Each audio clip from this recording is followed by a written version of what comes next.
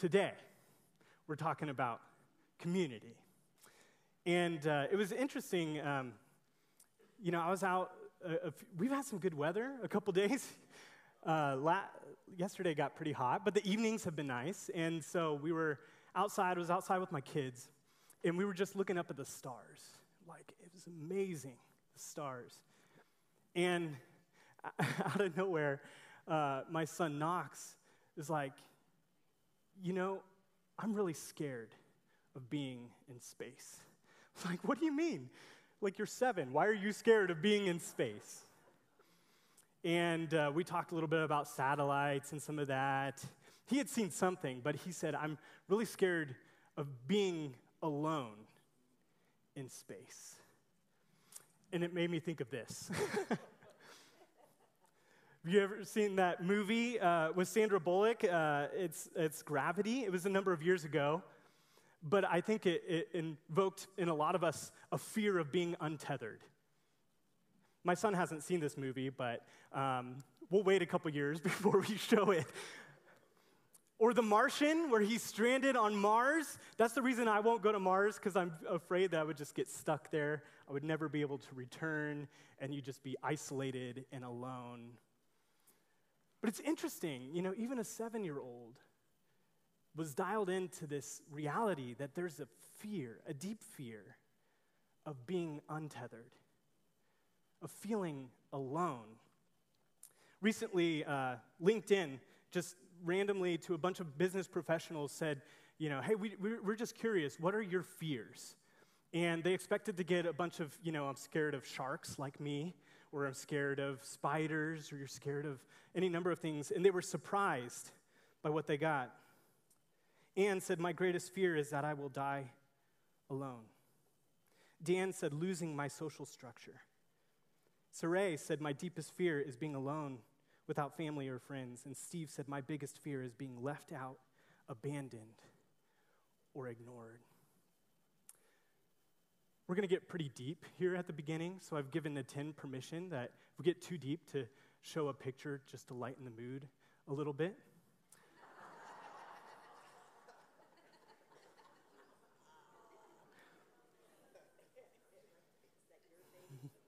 This is not my dog, but it is a cute picture. And sometimes we just need to soften it a little bit and have a cute picture because the world in which we live can be depressing sometimes. I want to talk just a moment about something called the loneliness epidemic.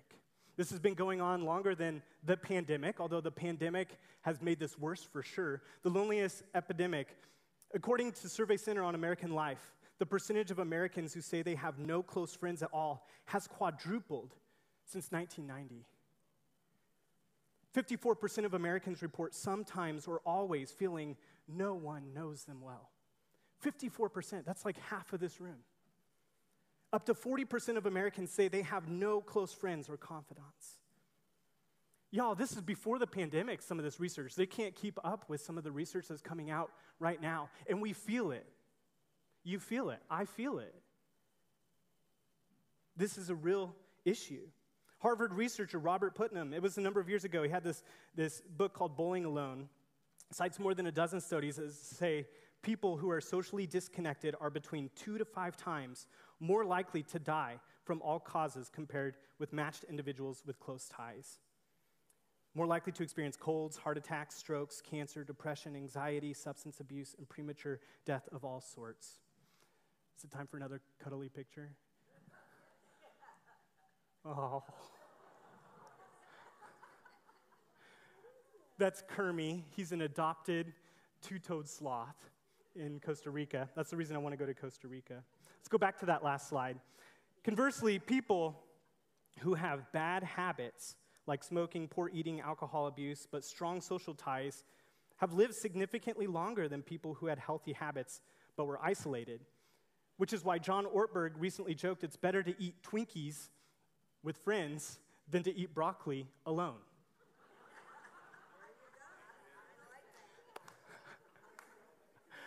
Oh. But this is a real issue. Just this week, another celebrity committed suicide after posting on social media that she was feeling alone. The United Kingdom created a minister of loneliness. We have been living in isolation. Feelings of isolation and individualism, they're difficult to pin down because we all kind of feel it, but it's not always perceptible to other people around us. By all measures, we can look like we are social beings. We have friends. We're actively involved in things. But quietly, we feel isolated. And it's more common than we think. My wife had started this group for young moms during the pandemic, and they meet virtually, and they all assumed that the other one had close friends, only to find out, no, we need this. We need friendship and community. David Brooks, a New York Times columnist, said, "Our society suffers from a crisis of connection, a crisis of solidarity. We live in a culture of hyper-individualism. The only way out is to rebalance, to build a culture that steers people toward relation, community, and commitment, the things we most deeply yearn for." We most deeply yearn for those things, yet undermine. We yearn for them, but we undermine them with our hyper-individualistic way of life. We do. Culture, everywhere. You think about culture, what is it giving us? It's giving us Instagram and social media, which it's like throwing gasoline on the fire. It just further isolates us. Culture continues to tell us that freedom, pleasure, autonomy, mobility, more choices, more catering to my needs, these are the ways that you improve your life. We live in a fragmented, highly mobile, hyper-individualized, isolated society that avoids pain and discomfort at all costs. We shoot for independence. What we need is interdependence. We shoot for cancel if something else comes along that's better. What we need is a commitment to people we're journeying with. What we need is the opposite of what culture is often handing us. And therefore, we need to make intentional efforts to create community. So that's psychology says. Emotionally, we are better together. But practically, we are better together too. I love the writer of Ecclesiastes knew that we were going to struggle through this. The fragility and vulnerability of living in isolation versus community. And so he wrote this: "Two are better than one because they have a good return for their labor. If either of them falls down, one can help the other up. But pity anyone who falls and has no one to help them up." That's just practical advice, you guys. If I fall down, it's better to have somebody help me up. If you fall down a hole, like you do walking down the street, it's better to be with a friend that can help you up. It's just practical advice. A cord of 3 strands is not quickly broken. Hey, that makes sense. A cord of 1 strand can break easier than a cord of 3 strands. That makes sense. It's just practical. Have you ever tried to move a piano?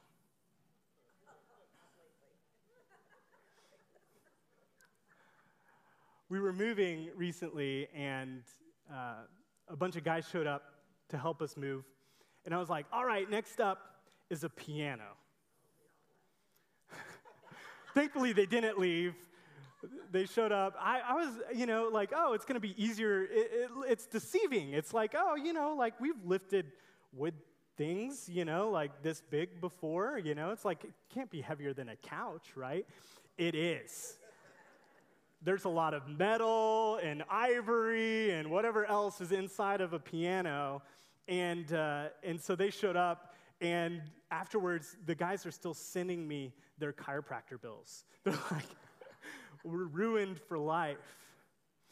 But it reminded me, Randy and Simon and the guys that came to help me move this piano, that practically speaking, we are better together. When we're moving, when we have needs in our lives that arise, it's good to have friends, brothers, and sisters that can come and help you.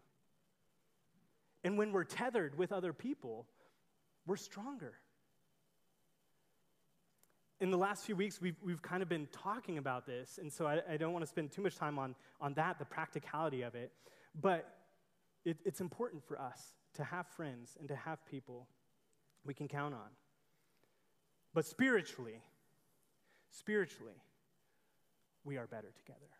And spiritually, we are the best together. Psalm 68:6 says, God sets the lonely in families. And he did this through his son Jesus. God sent Jesus to us to model what community should look like. And Jesus was deeply rooted in community. He was deeply tethered to some friends, a few really close friends, a group of 12 friends, and then to a larger group. And we need all three sizes. You know, sometimes we try to fill the isolation void with our spouse. We need more than just our spouse for community. We need more than just our nuclear family for community. We need friends. We need groups of 10 to 12 people in commitment over a long series of time together. People that can see our shadow side. We don't like to show our shadow side, but we need that. Otherwise, we'll become more and more lonely and isolated. If we don't get out of the cycle, it just repeats and repeats and repeats. And we can go for years with isolation and loneliness, kind of right beneath the surface. And Jesus says, this is my commandment. I command you guys. If I'm going to command you anything, love each other in the same way I have loved you.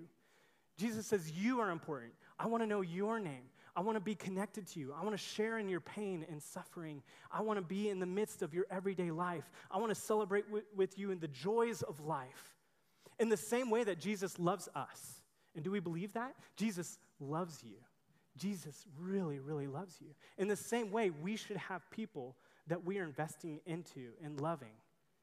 And he's our model. You see, God's plan is for nobody to feel alone, for everybody to be known, for everyone to be loved and cared for and cherished. And God's plan for that is the church. God's plan is the church. So the early church, we're going to dive into the early church, and we're going to spend the rest of our time here because it's important for us to sometimes go forward. We got to go back. What was the early church built around? So Acts 2, if you have your Bibles, you can turn to Acts 2, and we're going to hang out here for a minute. The early church, they didn't know what to do. They were like, huddled together in fear. Jesus is gone. What do we do? And then they formed a community. It says this 2, verse 42, all the believers devoted themselves to the apostles' teaching and to fellowship, and to sharing in meals, including the Lord's Supper, and to prayer. These have been known as what we call the 4 marks of the church. Okay, this is what we should be about. If we're going to summarize the 4 marks of the early church. Teaching, we're going to summarize common life, breaking of bread, and to prayer. And it actually goes on to say, everyone was filled with awe at the many wonders and signs performed. All the believers were together and had everything in common. They sold property and possessions to give to anyone who had need. Every day they continued to meet together in the temple. They broke bread in their homes. They ate together. I love it. With glad and sincere hearts. Praising God and enjoying the favor of all the people. And the Lord continued to add to their number. And it's easy for us to look at this and just say, that was the early church. That was utopia, right? Jesus had been there. But a couple verses earlier, we often miss that Peter warned people, pleaded with them. He said, save yourselves from this corrupt and crooked generation. Save yourselves from this crooked generation. I've heard some of you say that to me. Save yourself from this corrupt government or generation or whatever. And sometimes we forget that the church actually went on to face racism income inequality, power dynamics, persecution, leadership splits, false teaching, debates over theology, disagreements on secondary issues. The list goes on and on and on and on. But they continued to come back to teaching, the breaking of bread, the sharing of common life, and to prayer, to deal with everything that they were going through. Because God's plan for the church hasn't changed. God's plan for us to not be lonely, to be united and tied into family and friendship, into true community, authentic community, is still the church. And could it be that the mess that the early church experienced is similar to the mess that we're going through in many ways? And could it be that the way forward for the early church is the way forward for us? I think the answer is yes. Let's go back and look at how we move forward. Community is a byproduct of committed, life-centered, around Jesus and self-giving relationships. This is the quote that Matt has thrown up the last couple weeks, and I think it's so good for us. John Mark Comer says, live in a thick web of interdependent relationships. Quietly defy the individualism that is wreaking havoc across the West. Surrender your autonomy to love. That is hard because culture says, no, hold on to your autonomy. We surrender our autonomy to love. Self-sacrificial love in the model of Jesus. Place yourself in the constraint of community. Wait, constraint? Shouldn't I have more freedom? No, within the constraint of community. A committed life is the way forward, for it is there we are actually set free. And so we come together and we practice every week coming and focusing on the teaching of the good news of Jesus. I found this interesting when I was looking at the other surveys. People who do not attend church at all were significantly less happier on average.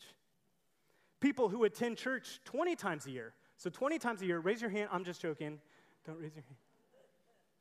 20 times a year, average happiness. People who attend church every week are the happiest people in America. It's a good job. You're going to walk out of here with joy and happiness. I mean, coming to church, being with God's people, turning our hearts and minds toward Him in worship leads to a happier life.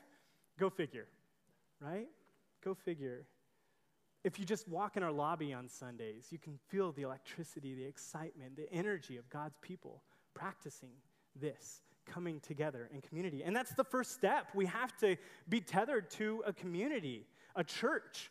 We continue to meet together as the early church did, and we're not going to stop meeting together, whether we have to do it virtually or in person or whatever the season or challenge, whatever's going on out there, we will continue to come back. Hebrews 10 says, let us not give up meeting together as some are in the habit of doing. Are some in the habit of giving this up? Yes. You don't have to look very far. But let us encourage one another, I love this, all the more as you see the day approaching. My question is, are we getting closer to the day approaching or further away? Closer.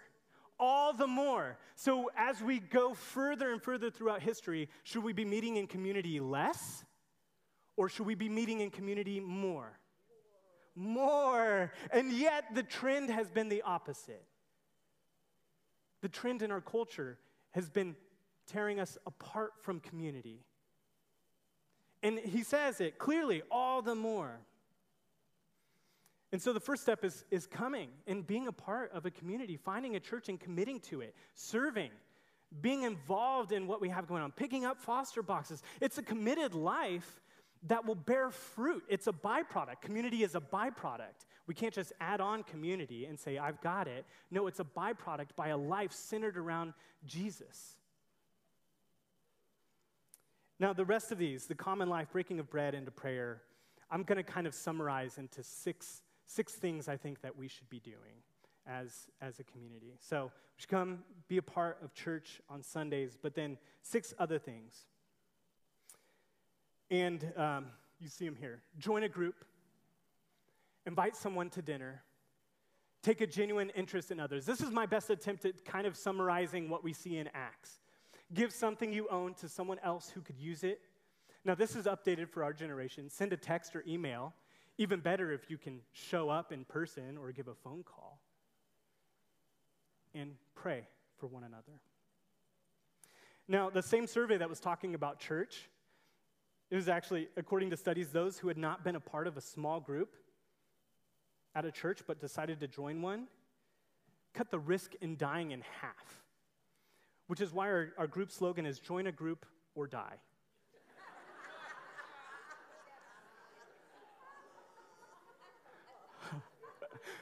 Matt didn't give me permission to say that, but I'm the community life pastor, and so, unapologetically, join a group. We have worked so hard to create opportunities, but we can't do everything for you. And I really do believe that groups, smaller gatherings, are the best environment to experience friendship and growth and care for one another.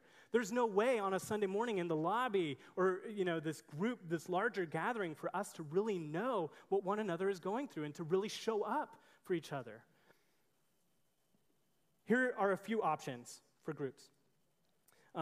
There's some needs with this. So a young family group, we have a place close to the church. We have some young families that are ready to jump into community together. We just need somebody to lead and facilitate a conversation. And like Karen said in the video, I'm not qualified. I didn't feel qualified. You are qualified. We need somebody to help with that. Sunday night dinner group. This is a new one that we just created this week. And so there's opportunity in South Scottsdale to jump in to a dinner group with people. The Sunday night group, we're trying to create a place for parents to meet while their students are going to student life on Sunday nights from 6 to 7:30. Again, we need somebody to help kind of facilitate that. We're trying to create the space for that to happen. Be the bridge. Talk about unity and the conversation of racism and how can we be a bridge of reconciliation. It's an awesome group. You can do that. Men's Bible studies, moms in prayers, Monday mornings at 9, Alpha. These are just a few. We have over 40 groups that you can be a part of. Choose one or create your own. Some of you are already grouping. That's awesome. We don't want to take you away from you already grouping with your friends, but we would love for you to make it a little bit more intentional. What are we talking about? How are we getting into the depth of life, the things that really help us grow?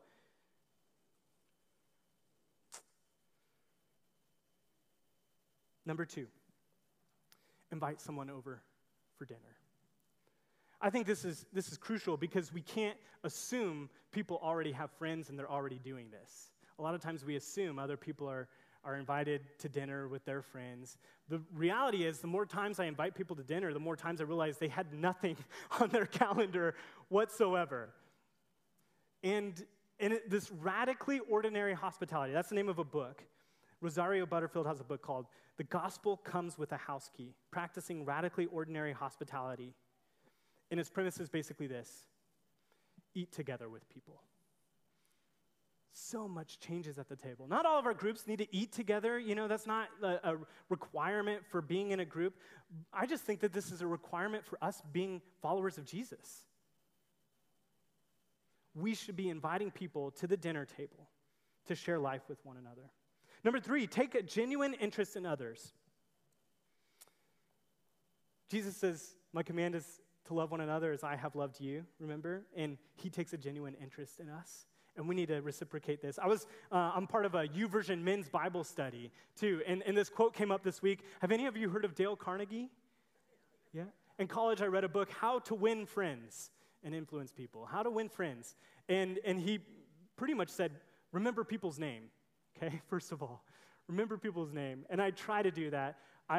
Sometimes I struggle with that, but I've gotten better at remembering people's names. It's so important. But then he says this, I love it. You can make more friends in 2 months by becoming interested or curious in other people than you can in 2 years by trying to get other people interested in you.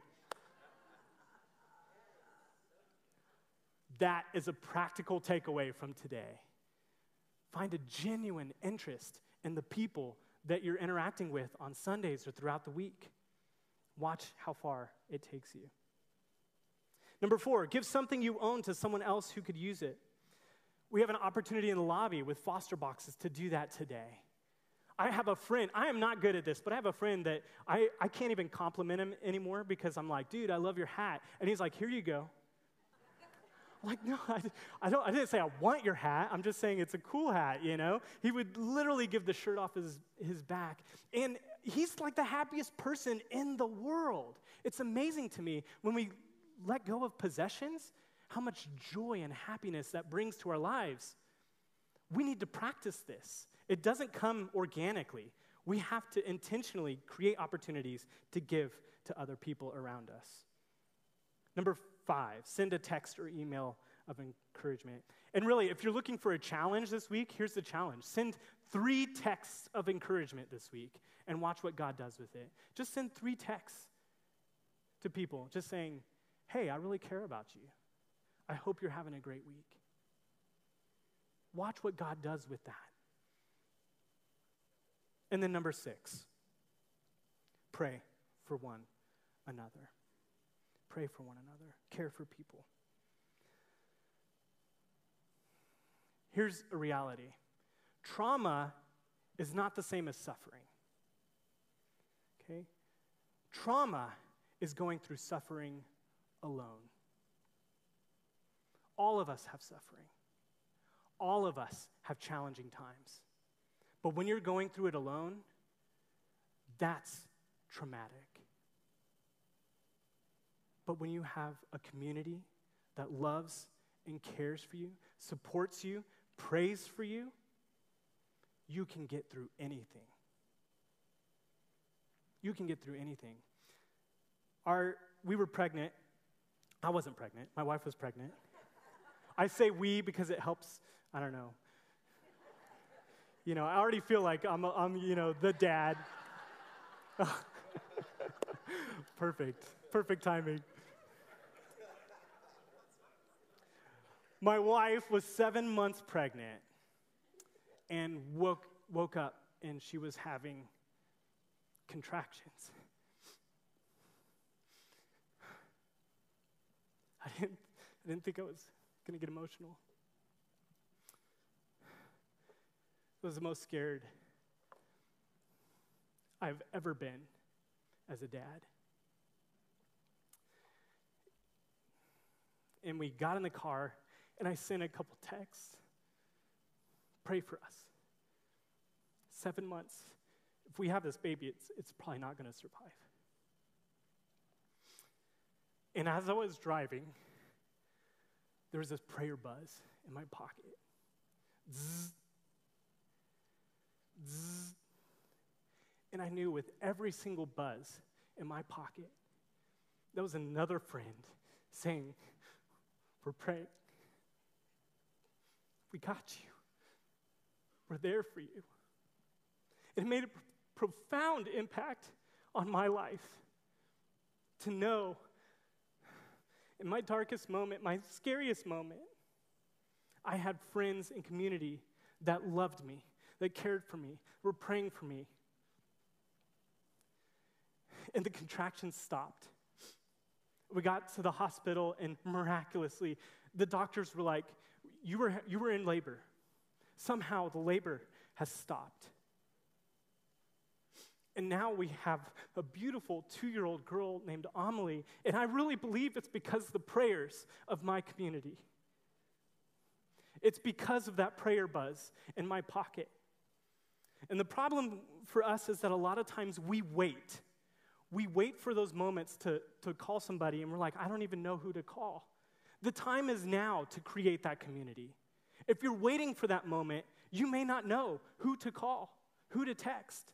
Find that community now so when it happens, and it's going to happen to all of us, these seasons, these challenges. So when it happens, you have somebody to text and call.